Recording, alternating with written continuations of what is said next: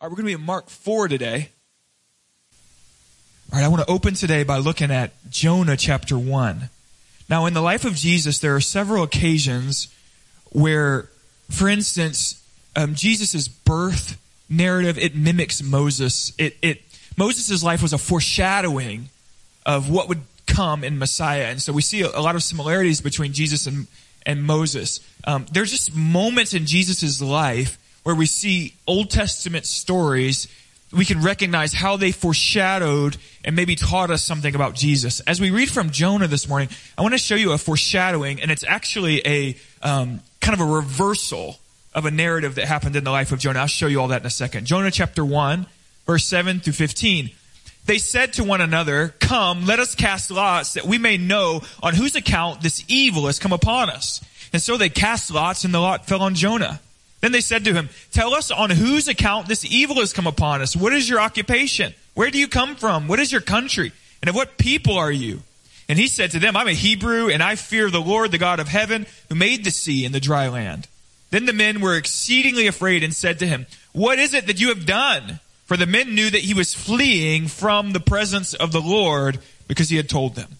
Then they said to them, "What shall we do to you that the sea may quiet down for us?" For the sea grew more and more tempestuous. And he said to them, "Pick me up and hurl me into the sea, and the sea will quiet down for you. For I know it is because of me that this great tempest has come upon you." Nevertheless, the men rowed hard to try to get back to dry land, for they could not, for the sea grew more and more tempestuous against them. Therefore they called out to the Lord, "O Lord, let us not perish for this man's life, and lay not on us innocent blood. For you, O Lord, have done as it pleased you." So they picked Jonah up, and they hurled him into the sea, and the sea ceased from raging. Now remember, Jonah was called to preach in Nineveh, the capital of Assyria, the most wicked Gentile city in the earth. And Jonah, being the rebellious prophet that he was, rather than going to Nineveh, he went down to the port at Joppa. He got on a boat, and he ran in the wrong direction. We're told in Jonah 1, verse 4 through 5, "The Lord hurled a great wind upon the sea, and there was a mighty tempest on the sea, so that the ship threatened to break up. Then the mariners were afraid, and each cried out to his God, and they hurled the cargo that was in the ship into the sea to lighten it for them. But Jonah was down in the inner part of the ship, had lain down and fallen fast asleep." Now it's very likely that Jonah, in his distress, you can't run from God for too long without feeling exhausted. Some of you guys are depressed and lonely and tired and anxious. I would suggest stop running from God. So Jonah's worn out. He goes down in the ship and he passes out. And the scripture says that the Lord hurled a great wind upon the sea. So there was a supernaturally charged storm that began to shake the boat. Now these mariners, or these men who brought goods from one port to the next, they did not have an anti-supernatural materialistic worldview that you and I grew up in. So when this storm comes upon them, they know this has something to do with the gods. So they begin to talk to one another. "Which one of you have sinned? Who didn't bring an offering to your God? Whose fault is this? The gods are judging us." Eventually they wake Jonah up. They say, "We can't figure this thing out." They're throwing cargo over the board. They're in total panic. This storm is beyond natural phenomena. And they're sure that there's some supernatural being frustrated with them. They wake Jonah up. And Jonah says, "I'm a Hebrew. I serve the God of Israel. I serve the God who made the earth and the sea." And they knew that this was the issue. There was a rebellious prophet in the belly of the ship. And Jonah says, "You're going to have to throw me over." So they start to row. They're thinking, man, we don't want to kill somebody. Next week we'll all be in a storm. And so finally, Jonah convinces them to cast lots. Finally, they hurl Jonah over, and immediately the storm stops. Immediately the storm ceases.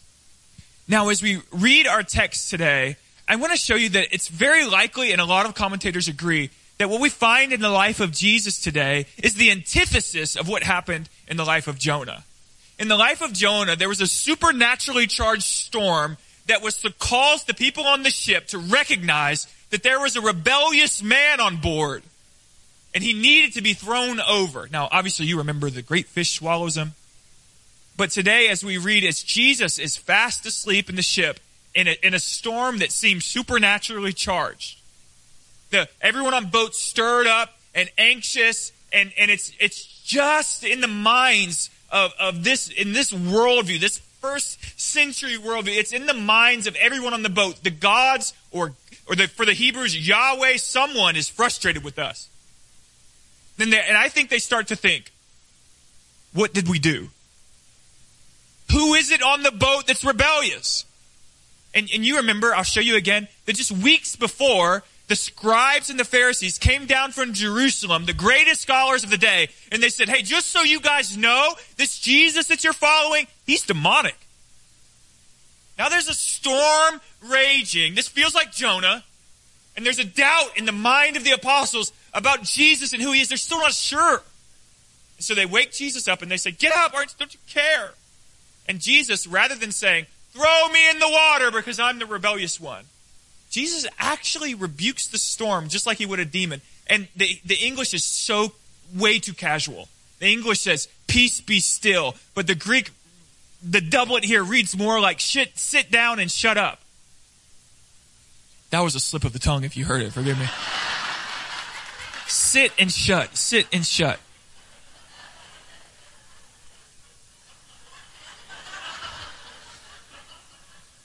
Forgive me, Lord, for I have...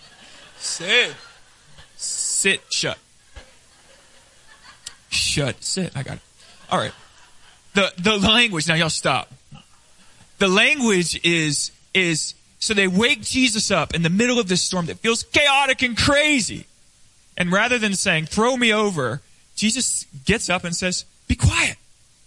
He is not the prophet out of God's will that is being judged by the storm, but he is the perfect Son of God, totally in his Father's will, who just stands up and says, be quiet. And I think he went and laid back down. And what we're finding is this antithesis of Jonah, right? The opposite of the rebellious prophet being judged. We now have the prophet in perfect obedience, the Son of God, who commands storms. Now let's read the text, and we're going to yak for a while, okay? We're going to do our best in Jesus' name to keep profanity out of this pulpit. Mark 4, chapter 4, verse 35 through 41. On that day, when evening had come, he said to them, let us go across to the other side. And leaving the crowd, they took him with them in the boat, just as he was. And other boats were with him, and a great windstorm arose. And the waves, they were breaking into the boat, so that the boat was already filling. But he was in the stern, asleep on the cushion. And they woke him and said to him, teacher, do you not care that we are perishing? And he awoke, and he rebuked the wind and the sea and said, peace, be still. And the wind ceased, and there was great calm. And he said to them, why are you so afraid? Have you still no faith?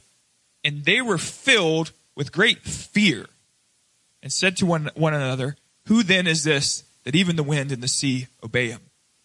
They were filled with great fear, and they asked the question, who then is this that even the wind and sea obey him?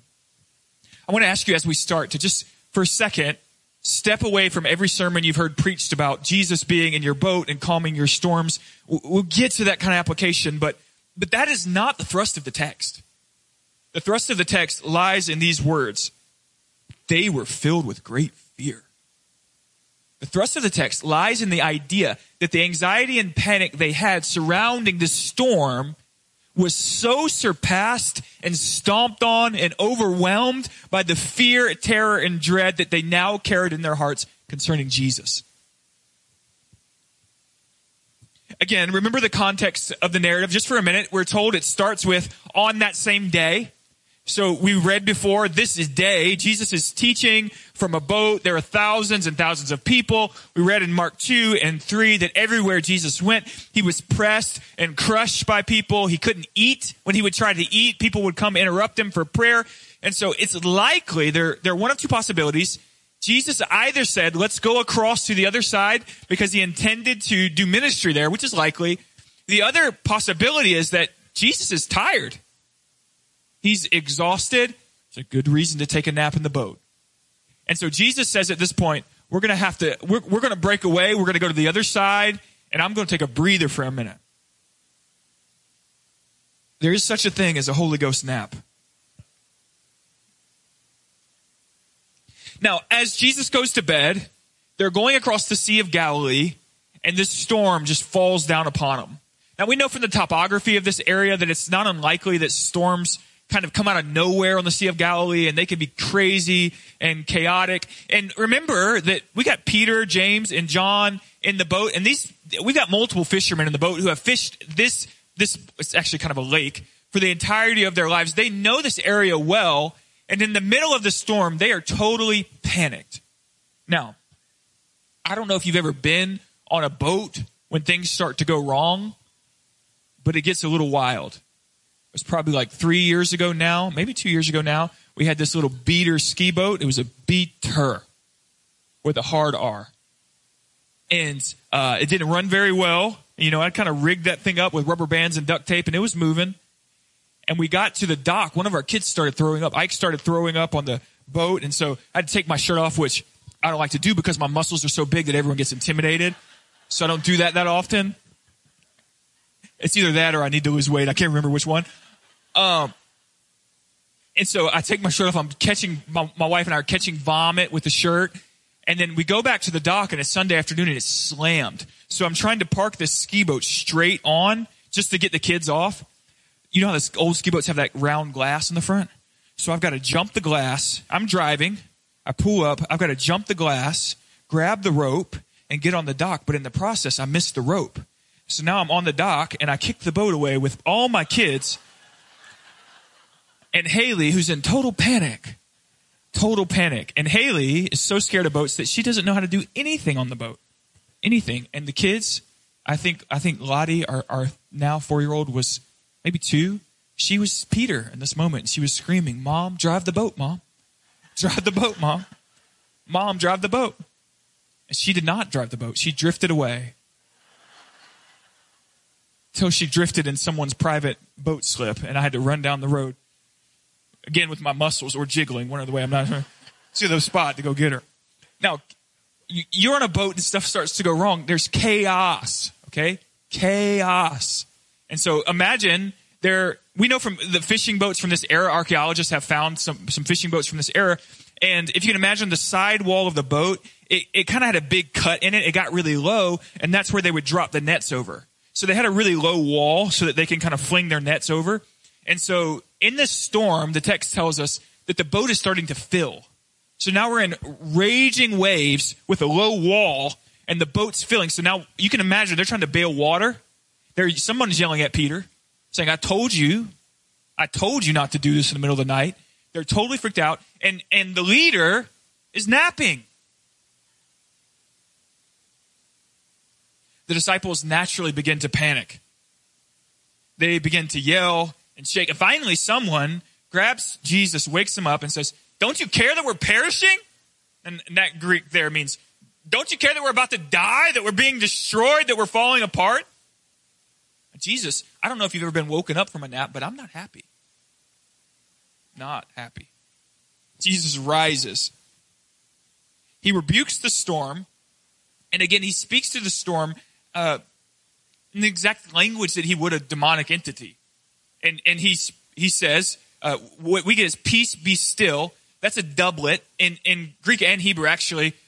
For instance, when the angels fall down and cry, holy, holy, holy, that thrice holy, every time there's an extra holy added, there's greater emphasis. Does that make sense? So Jesus will say to Martha, Martha, Martha. He's getting their attention, adding emphasis. This peace be still is a doublet. It's an emphatic, authoritative statement. And again, the peace be still is a little soft for the way that the language actually comes through. It is a little more like, this is harsh, so forgive me. It's a little more like shut up. Sit down and be quiet. Now imagine Jesus got up from his nap. He's tired. And he tells the storm, shut up, sit down. And then he looks at everybody and says, what's wrong with you? Now, I want to show you quickly that in ancient Near Eastern culture, water holds a specific, mysterious, dark, chaotic place in the hearts of people. And even in the scriptures.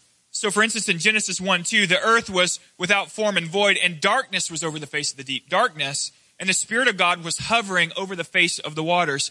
Watch this. Revelation 21, 1 through 3. Then I saw a new heaven and a new earth, for the first heaven and the first earth had passed away, and the sea was no more. So beasts are being hurled into the sea, and then when all is said and done, the scripture says that the sea will be no more. Now, all of you moved to the coast at some point for a reason, and you're going, Jesus, why don't we have an ocean? In our modern minds, we're going, we need an ocean, God. But in the mind of the first century believer and prior, when you're talking about even ancient Babylonian text, the sea was a place of danger. It was a place of chaos. We have these nice little things where we open our apps to see if there's going to be a storm or not today. And yesterday it was real windy, so we weren't going to go out on the water. They didn't have it. They obviously knew how to read weather patterns to an extent. But they could get out on the sea and be in total chaos, destroyed.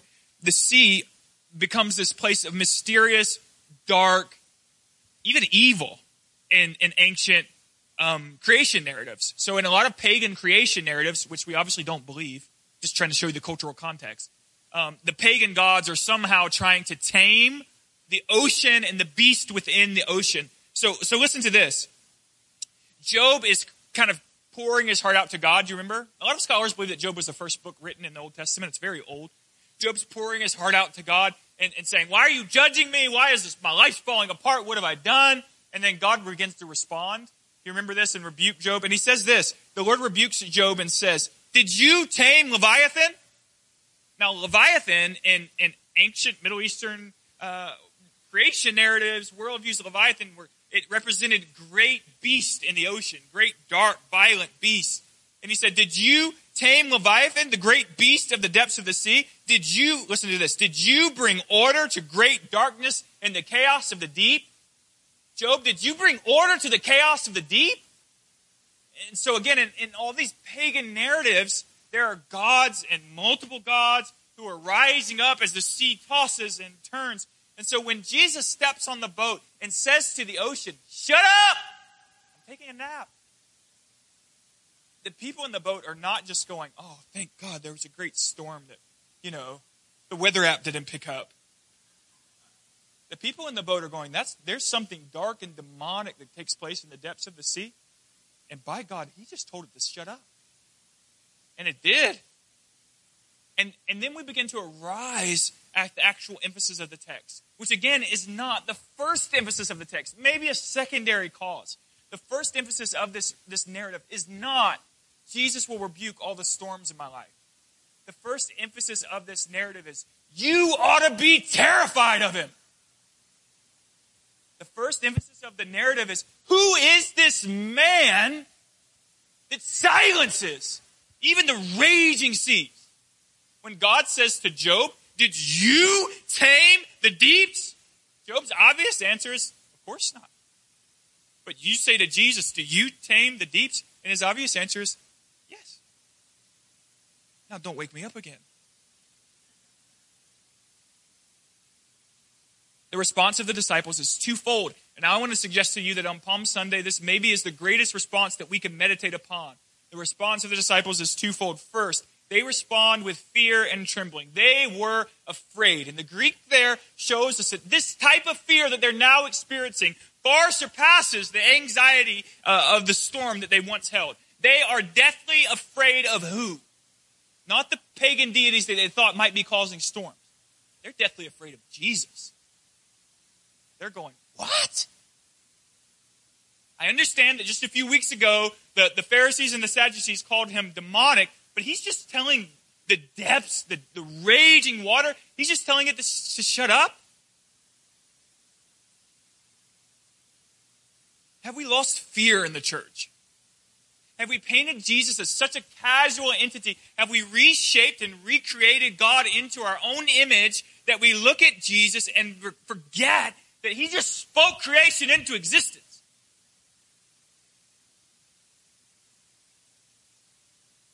The anxiety of the waves is crushed by terror. Secondly, they begin to ponder the question. Now, this is the question that the entire Gospel of Mark wants you to ask. This is the meta-narrative question. Again, the Gospel hinging on Mark 8 when Jesus says, who do you say that I am? Now we're in the concluding Mark 4, we get the question. They ask, who is this? Even the wind and sea obey him. Who is this? Your theology cannot be mere philosophical arguments and jargon where you sit around coffee and talk about whether or not you believe God's omniscient or whether or not you believe that God is sovereign over all things. Your theology can't be jargon. At some point, your theology has to grip the depths of your heart, and you must know fear for Christ.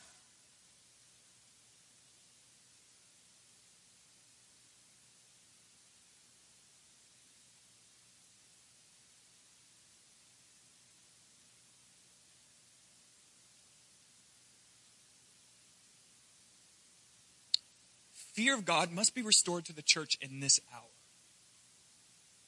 I'm just going to yak for a second, but listen to me. If what we do is fear criticism from culture, what you place your fear in, you will worship. Okay? So if we fear culture's criticism, then Caleb will be terrified to ever talk about abortion. But if I fear God, I am terrified to not talk about abortion. And if innocent life is fundamentally holy to God, I don't want to spend my whole life just looking away from the murder of the innocent because I'm afraid of what society might say. Society is not my God. And I don't just mean that I don't want their affection. I mean, I don't fear them. I don't fear them. And so just hash it out. If all we want is the approval of people, we will begin to embrace, and y'all forgive me because this feels controversial, but I'm talking about us, okay? I'm not talking about anybody else around this city. I'm talking about you and me right now. This is an in-house conversation.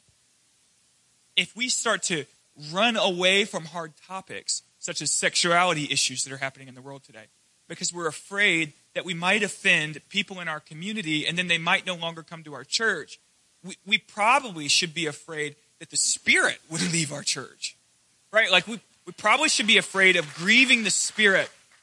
You have to have, hear me, you have to have in your heart a terror, a holy fear of the day when you will stand before Jesus with fire in his eyes and give account for every idle word you spoke.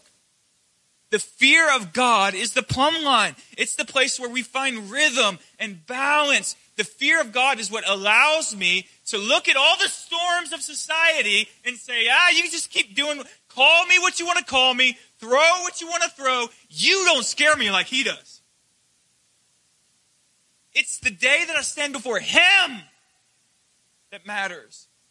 I am terrified of him. Now, again, I'm just going to bring some application, and forgive me because this feels controversial, but it is my middle name after all. When we got into the pandemic season, and there was lots of conversations about what churches should or shouldn't be doing, what they should be saying or not be saying, we need to learn the lesson of the previous season. We cannot close down doors, run away, all hide under our covers because of any sickness or any ailment. We can use wisdom, yes. Okay, we can be wise.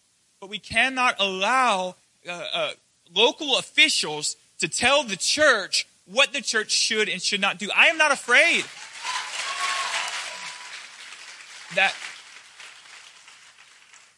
does not mean that the elders and I won't gather and talk about what would be pleasing to Jesus in this hour. How do we, if something takes place and we need to think a little differently, we will talk about how do we honor Jesus in this hour. But the elders and I, primary question is how do we please Jesus? And the fear of Jesus, the responsibility. Y'all hear me? We've got too casual of a Christianity. There is a responsibility of knowing the Lord. Judgment comes to the house of God first. There's a great weight on you. There's a call of God on this house. Not to just go week to week and lift our hands and shout and jump. There's a call of God in this house to transform this society by the power of the Spirit and the proclamation of Jesus' death and resurrection. And that's not just fun. That's also terribly holy. And we need to make sure that terror has settled over our hearts. Now, of course, we love God and he loves us violently. Right? He's not an angry father looking to whip us any chance he gets. But he is an all-consuming fire. And we don't want to, we will stand before him knowing that we've made mistakes, no doubt. And he'll wash us with his grace, and we'll get all that. But we don't want to stand before him and say, we were scared of other people, and we'll make sincere mistakes. But we don't want to be intentionally disrespectful, intentionally rebellious of the Word of God. We don't want to intentionally recast Jesus in a more palatable light. We need to receive him as he is. You don't get to redefine him, repaint him. And I sure as God ain't going to. Because I'm going to have to look him in the eye one day. Fear. The fear of God. The beginning of wisdom. It's the beginning of wisdom. Now, I want to suggest that in the days to come, we're going to have more storms. There will be more chaos. I think, I'm not prophesying, I'm just telling you what I think. I think in the next 10 to 15 years, our nation is going to experience greater calamities. I think, again, this is just Caleb's thoughts, not prophecy. I think that war may be at the door. I think that churches, people who don't fear the Lord, but fear economic collapse, fear war, that fear society's disapproval, those churches have nothing to offer in seasons of calamity. I don't say that with condemnation because we want to pray that the whole church of Jesus comes into the fear of the Lord. But if we fear God above all else, when calamity comes and war comes or financial collapse comes, we will be steadfastly in pursuit of God, preaching the gospel, crying out for healing and deliverance. I think there's a day coming, I'm not prophesying, I'm thinking, I think there's a day coming when people are going to see their kids sick and maybe even sent to war, and they're going to be looking for a church that knows how to pray, not a church that knows how to throw a party necessarily. Parties are great, but we can't. Fear of God demands we pray. We need the fear of God to be our plumb line, our steady force. I think that's what allows us to make wise decisions as culture rages. It's not to get popped around by everybody's opinions, but just to cast smiles on Jesus and the Word of God and say, what pleases you right now? Nothing else matters.